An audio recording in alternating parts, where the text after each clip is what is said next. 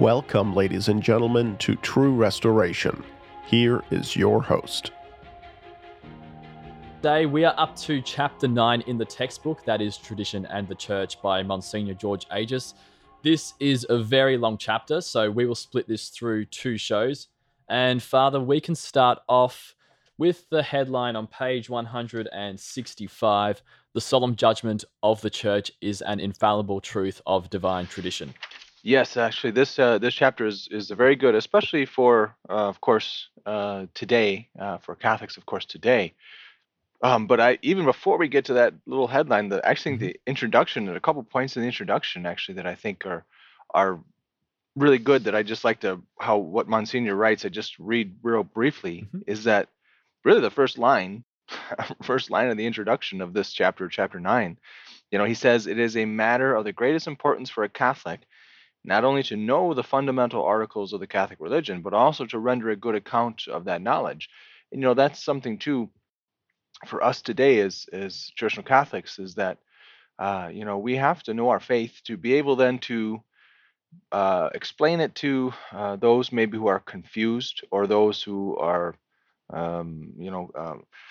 not knowing exactly what's going on, but to be able to throw out those seeds of conversion for them. And then actually the Monsignor writes too, in that same introduction, he writes and reminds Catholics, and again, this is good for us to remind ourselves too. He says that the soul of the church is there in its fullness. The waters which flow from the fountain of life are still pure and refreshing. Were we to admit that those waters were contaminated in the first, second, or third centuries, or today, it would be just as well to assert that Christ founded his church not on the rock, but on the sand of human frailty.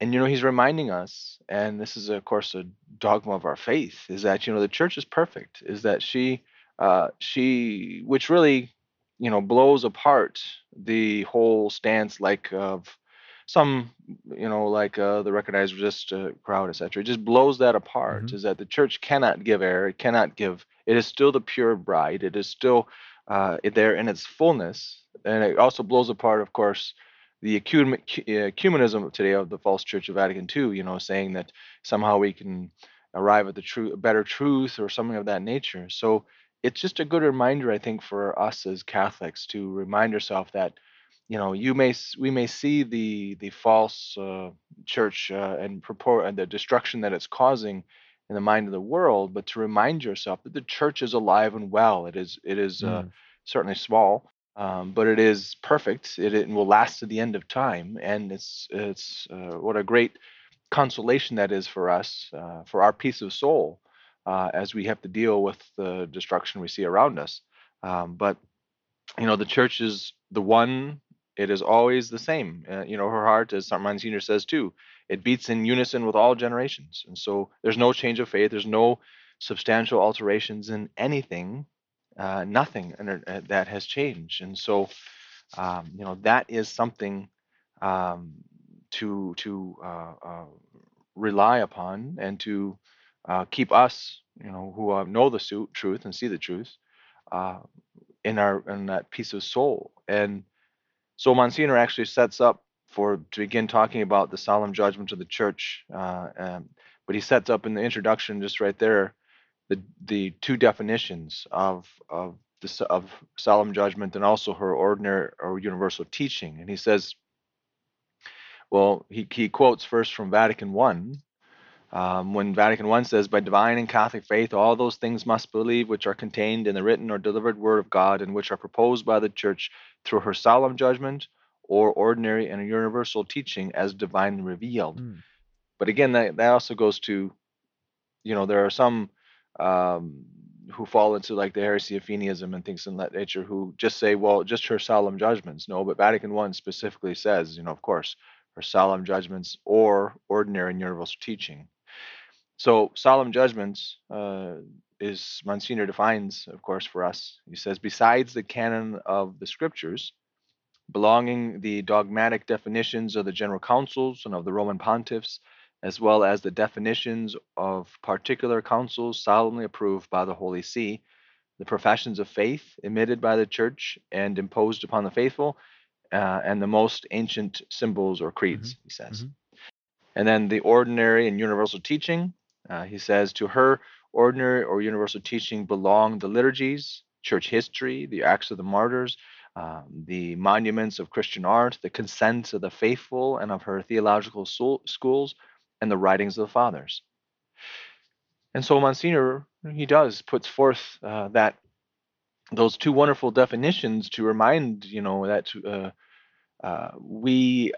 what the church proposes for us, of course, to be believed either through scripture or tradition and all its aspects, it must be believed. There is no picking and choosing. There is no, saying, well, because of course we all hear the arguments today that things like, well, the mass, that's not, it can be changed substantially, it's okay, or the things like, even on the other end, like, oh well, and canonizations, they're not infallible, Hmm. trying to explain, the reason why Vatican II is doing what it does, to say, that kind of thing. But that, again, this in your basic catechism, even you just read, even said, the councils from Vatican I, and what it says is that blows that all apart. Is that, we have to remind ourselves to get back and to remind to the basics here of to hold to the fast to what has always been taught, and not to kind of use an excuse, as maybe the times of today or the confusion sometimes of today, to just say, well, just to pick and choose. So Monsignor, in the first chapter, then, for the solemn judgments of the church, is an infallible proof of tradition, and and again, Monsignor rehashes again and says that the members of the church are called on not only to believe the teaching they receive, but also to express that belief. Mhm.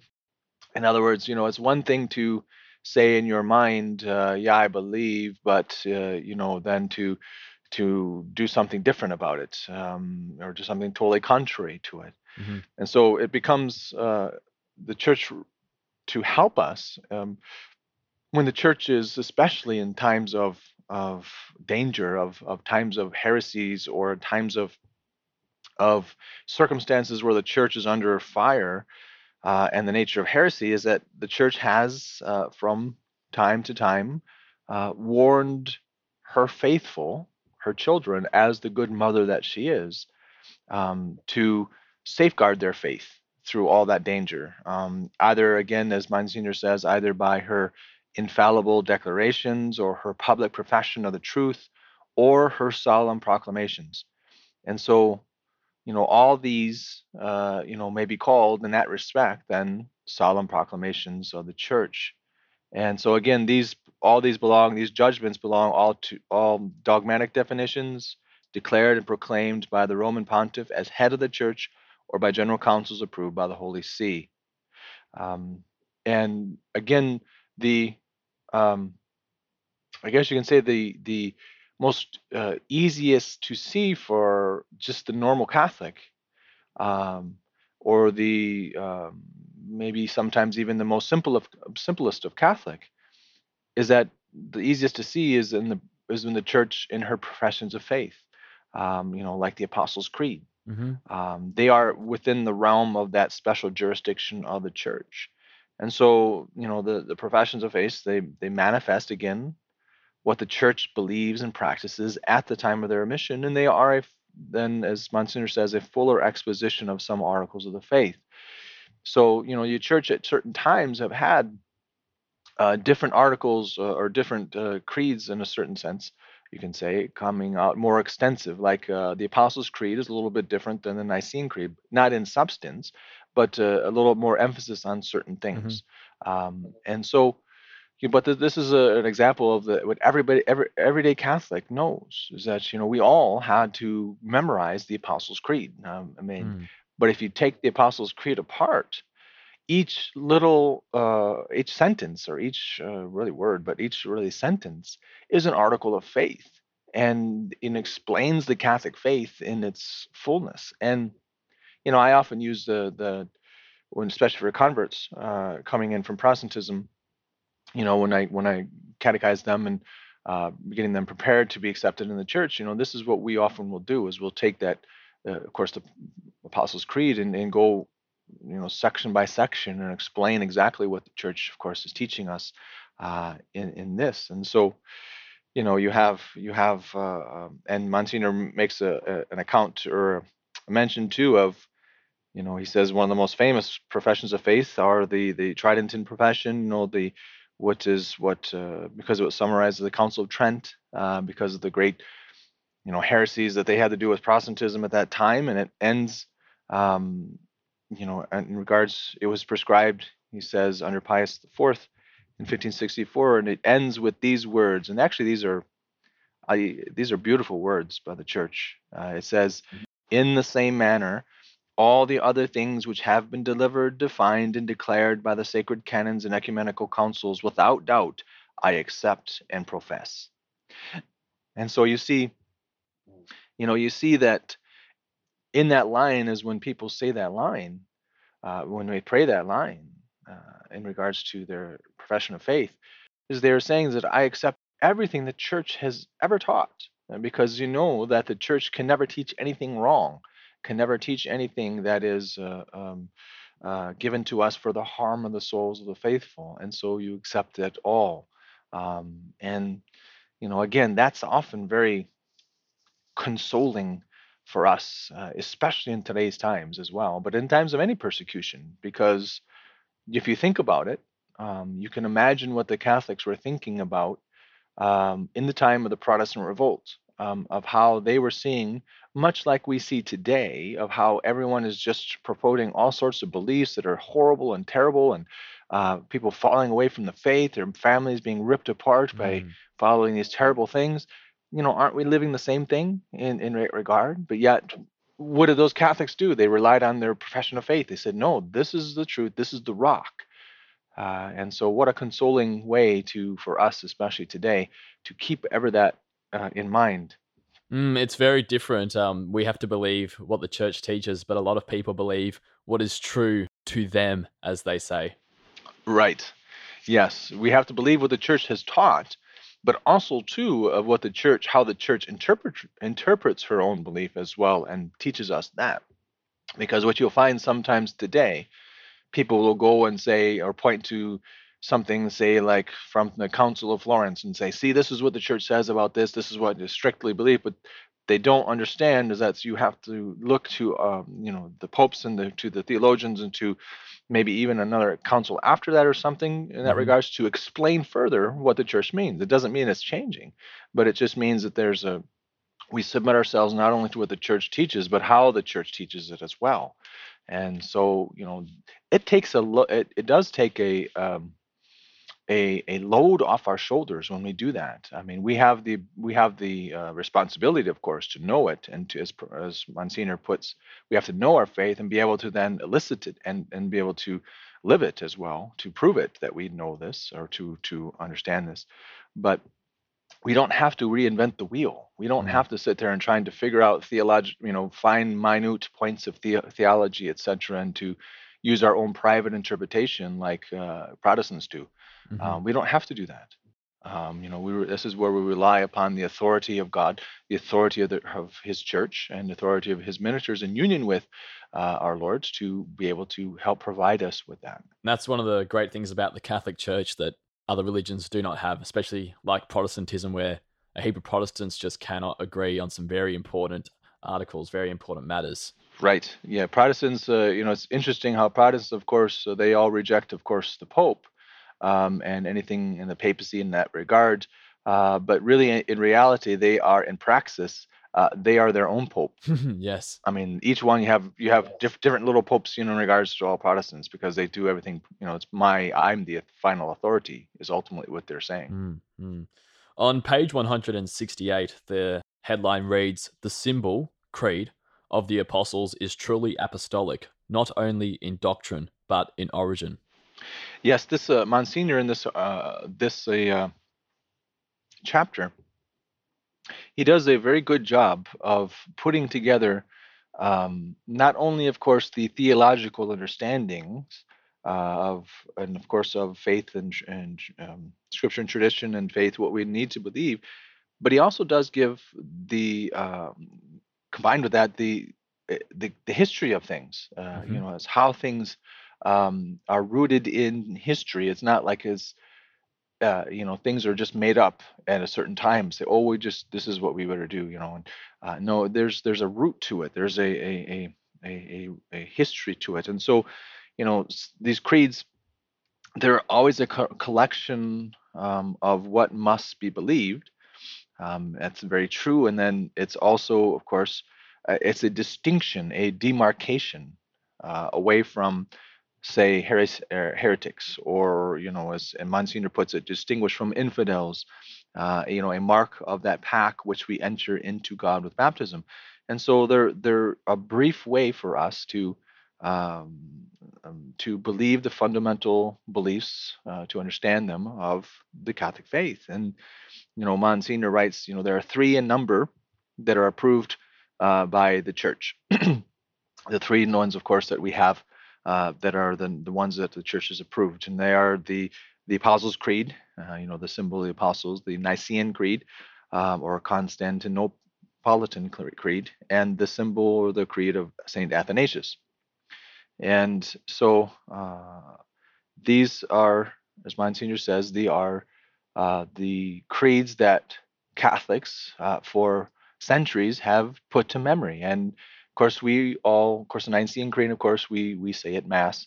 The Apostles' Creed, of course, we all learned in our catechism. And then some maybe not be too familiar necessarily with the St. Athanasius Creed, but certainly that's always a good one. And the catechisms, of course, usually have that as well. But we pray that, of course, in our offices as priests on the office, occasionally in that regard. But the Apostles' Creed, of course, is probably the most widely known, I would think. And the reason why it's called, as Monsignor points out, the Apostles' Creed, is because it is truly apostolic. In other words, it's true not only of the doctrine it contains, but of its origin. In other words, it really has its root in the apostles. That is, this is where the proper understanding of church history comes into effect. And one thing that you often find, like with Vatican II, etc., is that there's a emphasis on going back to scriptures and trying to figure things out, or who wrote them, what the circumstances are, not with the fact of really understanding that yes, this is true, and maybe for better understanding of that, but really to disprove the fact that, say, the apostles wrote this. Or I'll give you an example. When we were taught in seminary in Vatican II that the Gospel of St. John was not written by him. It was just written later by some of his Johannine followers. Well, that goes right against what the Church has always taught, that no, it was St. John who penned this, as well as, of course, the book of the Apocalypse. And so these are the things but when you understand church history in the right way and study it, you see that things are ancient in that regard. They are rooted as they are said. And so the Apostles' Creed are rooted in the apostles. And so Monsignor quotes the golden rule of St. Augustine, which I thought is very good. St. Augustine says that whatever comes down to us from the ancients and does not emanate from the councils or from the church is of apostolic origin. And so, we know that our Lord had ordained and had given the duty to the apostles before he ascended into heaven, to teach and to baptize. And of course, he says, "Go ye into the whole world and preach the gospel to every creature. He that believeth and is baptized shall be saved, but he that believeth not shall be condemned." And so Monsignor makes a very good, but very interesting, even for meditation as well. He kind of picks that apart a little bit, and he says, notice first of all the connections between the belief in the gospel and the reception of baptism.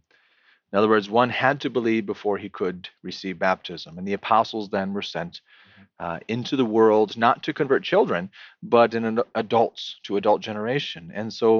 And again, what had one to believe. And again, Monsignor says just what the words of baptism mean and imply, whatever concerns the Father and the Son and the Holy Ghost.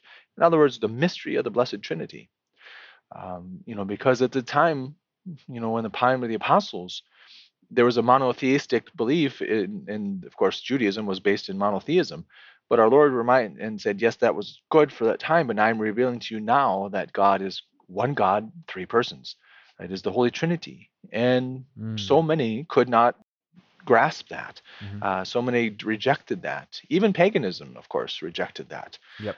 So the Apostles' Creed was the fundamental truth that it revolved around was, again, teaching the people the mystery of the most blessed Trinity, the belief in one God and three divine persons. And that was the least, that was the very least that could be expected of those who wish to enter into the church in the name of the three divine persons. Of course, as that's how we baptize, and baptize you in the name of the Father and the Son and of the Holy Ghost. So that is the creed of the apostles. The Apostles' Creed then is therefore it's a fuller exposition of that mystery of the Holy Trinity. And again, then as the church went on, as the course of the centuries, as Monsignor writes as well, the church, like in the Council of Nicaea, made new additions to the Apostolic Creed to offset other innovations, other heresies that are contrary to the faith of the time. But it's all still rooted in that very fundamental belief of the Holy Trinity. And it is very true that even now, even to this very day, if you have someone, say, who's on their deathbed, that and desires to see a priest, and never had any religion before, what have you, or and desires to see a priest to understand. Obviously, you're not going to have a long catechetical time to teach that person in regards to the faith. And so if the person is going to die and needs to be baptized and wishes to be baptized as a Catholic, understands it, you have to, just basic things they have to know that there is a God, that he judges, he rewards the good and judges the wicked. He that Jesus Christ, of course, is the Son of God, is the Savior of the world, and then, of course, then in the Trinity, the Holy Trinity. And so those are the basic kind of things that you have to be able to then baptize, what our Lord had told us to do. And so the Church provides for us that simple synopsis, so to speak, of the faith, again, beginning with the Apostles' Creed for the normal faithful, simple faithful, so to speak, in regards to the faith. And so, the apostles then exacted that belief in the Holy Trinity when they taught it by word of mouth, of course. But then it became part of, in a sense, the oral tradition, but it was still part of the church. It was still protected by, of course, by the keys of Peter, as as Monsignor says. And so the question has come up, is whether it really originally comes down to us from the apostles themselves. And Monsignor says very point blankly, says, there should be very little doubt on this point. It's they should know that the that this is of apostolic origin. This is of the apostles. It comes from that time, and it comes from them, given to them from Christ Himself. And so, the creed, of course, then was beginning to be learned by heart, even in the time, of course, by the apostles, by those Catholics who are willing to be part of the church. And so it really was not necessarily written down as of yet, per se, in the extent, of course, that we have now. But there was a reason for that. And that the reason was that, of course, was that the knowledge of the most intimate mysteries of Christianity, which, of course, the Trinity is one of the most intimate knowledges, it was always kept secret from, or kept hidden from, the heathen and the Jew, as well as those who from time to time underwent for those persecutors of the church, because it's almost like, why would you give something of such importance to someone who is going to defame it and to blaspheme it, when you can, in a sense, hold it? So it became, again, that was also reserved, kind of a reserved silence, so to speak, was applied to, like, the sacraments as well. And we still even at times in the church had that time. Those who were catechumens in that regards, like when the Mass begins, is that they will leave after the gospel and before the great mysteries of then the consecration and comes to head. And so it was to protect the most intimate of articles of our faith from being again blasphemed or perverted in that regards, or given to mockery by infidels. So that there is evidence, and always has been, that the Apostolic Creed, Apostles' Creed, is found in the first years of Christianity. We find it, spread then throughout that all of Christendom as time went on, and so it is very ancient and very, the beginnings of that of writing of the faith being written down for instruction for the faithful. Well, on page 173, it says that, Father, it says, "It is not true that no evident trace of the Apostles' Creed is found in the first years of Christianity," as you were saying, and it continues, "Before the middle of the 2nd century, we find in Rome a creed which is substantially identical with the creed we recite." Right. Every day. I mean, so it is, again, these are the things too, we, of course, faith is in the intellect, we understand that, but yet, we can understand that when we say the Apostles' Creed every day, just imagine 2,000 years ago, some Catholic in the Middle East there, reciting the same thing. Had it said recited the same thing with the same faith that we have, and so, there's a connection there. Of course, there's the mystical body of Christ, of course, that is there for us to. And again, these are things that we as Catholics can remind ourselves of, because it helps us in these times when we think we're more alone than we really are, but yet we are standing shoulder to shoulder with every faithful Catholic that has been since the beginning of the church, and not even just not with the great saints, of course, which we have, yes, of course, but sometimes we have a tendency to we deem ourselves inferior to the saints, and in a certain sense, I know I am. I mean, you can certainly can remind ourselves, yes, I mean, but just with the, say, everyday normal Catholics, the ones who are struggling to make ends meet for their family, in regards to whatever century it may be in, and struggling to live and to be good faithful Catholics. They are praying the same way we pray now. So we have a grander connection with all in our mystical body of Christ. That's quite encouraging. On page 176, the headline reads, "The Nicene, Constantinopolitan, and Athanasian symbols, being the creeds, are a vindication of the mystery of the most blessed Trinity." Yes, Monsignor again goes into a little bit of the history of things, and it's another good chapter to continue to understand that. And he writes, the great persecutions which the church faced in their first few centuries, the first 3 centuries. He writes, they had one good effect.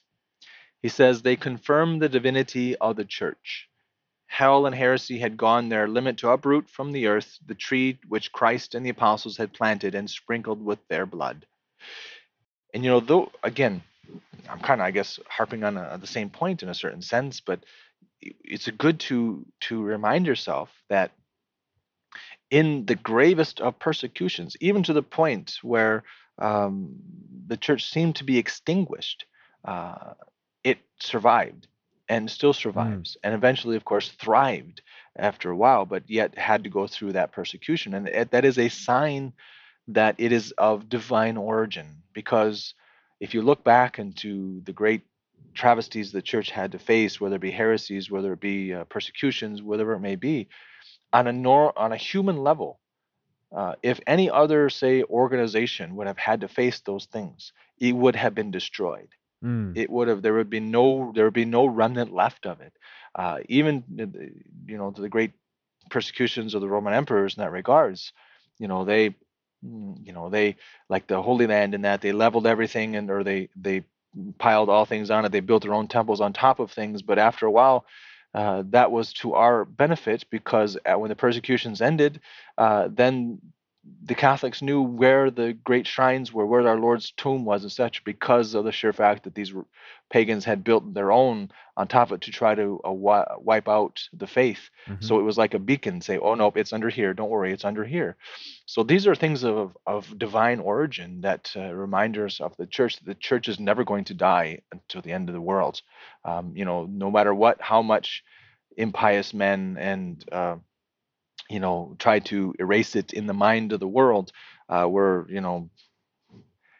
Bergoglio comes to mind, of course, in that regards, and all these others apostates. How much they try to erase any sort of Catholicism in the world, they will never uproot our Lord, who's the head of the church. They will never destroy the church. It's just in that regards. And so Monsignor makes that good point, that even in persecutions and terrible times, there's always some good that comes from it, some good effect, and that was, again, it confirms the divinity of the church.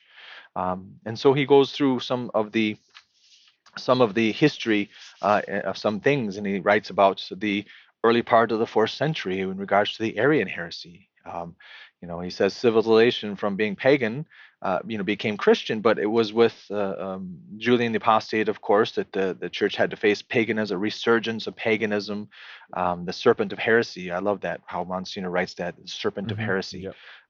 and threatened the very life of the church. But with the help of God, she came out triumphantly in both in the conflicts against, say, paganism and against heresy. And so heresy, of course, the one that we can point to a lot is Arianism, and the truly demonic and diabolical attempt to rob our Lord of his divinity, which, again, by the way, we see in the modernists. I mean, it is truly that Yes. nothing is new under the sun. But this new doctrine, as Monsignor writes, of Arianism, he says, and I'm just going to read this because he says it's poignantly written.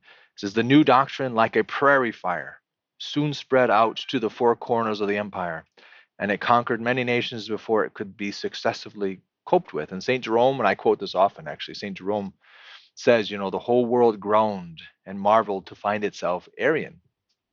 So it seemed like the world, the church was coming to an end. It seemed like there was really almost no earthly or no natural hope to have. But yet, it was with that God helped His church. And he raised up, of course, opposite Arius. He raised up, of course, Athanasius. And so, but if you look at Saint Athanasius, you see he had quite a, as Monsignor writes, he had a stormy career of his long life, but it rendered him one of the greatest champions of militant Catholicism the church has ever known.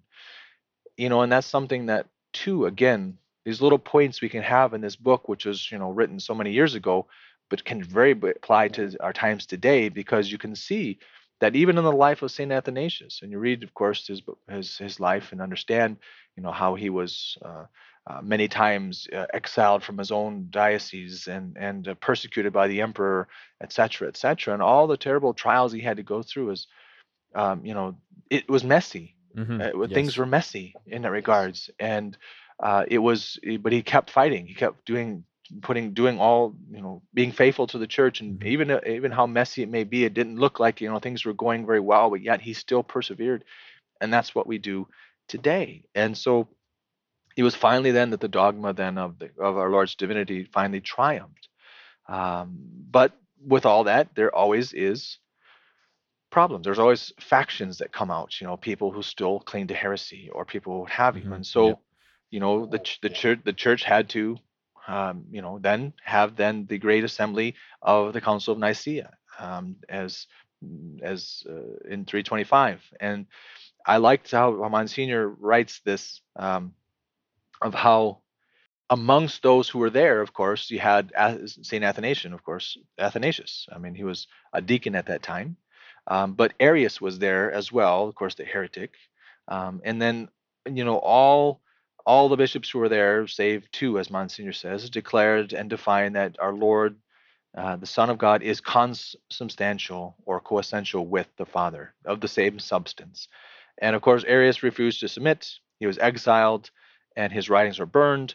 But like heresy, any kind of heresies or heretics, they're like cockroaches. They never go away. Right. You know, Right. they just hide for a little while until times get better, and then they come back out. You don't see them, and in that regards. And so that peace, which was brought about by the church of the council, it didn't last very long. And so again, you have politics coming into play. Mhm. You have, the emperors being perverted to recall then Arius from exile and to then try to begin to put him back and try to then spread that heresy. But it was Monsignor writes this paragraph, this short little paragraph here, which I'll read. He says, "It is enough here to observe that when the church, on account of certain circumstances, is obliged to rely on earthly princes, events have shown that their intervention has, as a general rule, done more harm than good to the church. The interference of Constantine and of many of his successors many times forced Athanasius and many other Orthodox bishops to leave their sees and go into exile to the detriment of Christianity. The popes of the time, Sylvester, Julius, and Laberius, did all they could do to help the defenders of orthodoxy, but being far away from the seat of the controversy, and the selection of bishops being in those days left to secular princes and to the people, they could scarcely call to task the great catechumen Constantine or his powerful successors. So, the church is left then to, of course, to do all she can, but it has to suffer sometimes the consequences Mm. of certain things. And I read that paragraph too because I know there's an effort today to by the recognized resistors or what have you to point out, try to get people to think that like Pope Liberius, he was a heretic. He was a heretic, but he still remained the Pope. And they'll point to something like that to try to pervert the fact that no, that of the truth that no, there has never been a heretic Pope Mhm. in that regards. Uh, that's an oxymoron. I mean, you can't be a heretic and a pope. That they're mutually exclusive in that regards. Yes. Yes. So, but at the same time, you see that at times in the church's history, it can be quite messy at times. There's politics involved. There's different things involved, but yet she still is always within the bark of Saint Peter. She still is, in that regards, and still has to suffer sometimes injustices and difficulties. Saint Athanasius being forced out of his diocese several times, being Mhm. people sent out to kill him, Hmm. and that sort of thing. So you have all this play that you have, but what gets you through it, of course, is that rock of the faith that is written that we rely upon. And I mean that is without change, no matter what may come. Mm. um, Mm. and and so you have this Monsignor goes to go back to some of these councils to say the origins of some of these creeds or these some of these to at times combat whatever heresy may have popped up at the moment. Because heresy is like I said, is like cockroaches. It pops up for a while, becomes strong, and then you shine a light on it, it goes scatters, and then it just hides though until maybe the next moment when it can pop itself up again. So you'll find heresies popping up throughout the centuries and councils in the church to combat them, Mhm. to remind. And this is where you have the origins of a lot of these creeds, of course, that are written from these to combat these heresies. So you have things again like the addition of like the filioque, proceeding from the sun as well, procession also from the sun. And you can read about this on page 180, 181 in regards to how that come about. It was always believed, but it was just more emphasized because of the maybe things that were being denied or misunderstood. But again, you see from that the addition of the filioque, you know, you have some of the as Monsignor writes on 181, he says Greek bishops found in the doctrine of the filioque too good an excuse for throwing off all dependence on Rome, head of the universal church, which they jealously viewed as their rival. So they preferred to be ruled by the turban of the Turk than by the tiara of the successors of Saint Peter. Hmm. And so sometimes you have the rejection of creeds, rejections of the church's teaching, not necessarily always out of um, a denial of the teaching itself, but sometimes for political reasons. Sometimes like the Greek bishops, they decided they wanted a little bit more power and didn't want to be subject to Rome, so they were looking for any excuse really to say, you know what, we don't, it's a smokescreen basically is what they often will use. And so, but again, it's all formulated around those basic creeds that we have. And as Monsignor writes too of the Creed of Saint Athanasius, it says this creed is a clear exposition of the doctrine of the Trinity and of the Incarnation, which was being attacked as well at the time. So it was framed in its present shape to manifest unmistakably the Trinity of the persons in God and the twofold nature in the one divine person of Jesus Christ. So you have the history that you see these creeds are coming from. It's the same belief. There's nothing new, of course. It's just some things maybe are more emphasized than others. But you remind yourself too is when I pray the Nicene Creed or when I pray the Saint Athanasius Creed, remind yourself that this is because of the combating of the heresies at that time, that these Catholics of so many centuries ago uh, we prayed this and professed this faith to demarcate themselves from the pagans around them and from the heretics around them. And so there's um, there's a wonder again there that you have of looking at, yes, what the church teaches, but sometimes in as well as her history of why this was so, and not to deny these things, not to like to deny the authorship of, say, the Athanasius Creed to Saint Athanasius, but to say how wonderful it is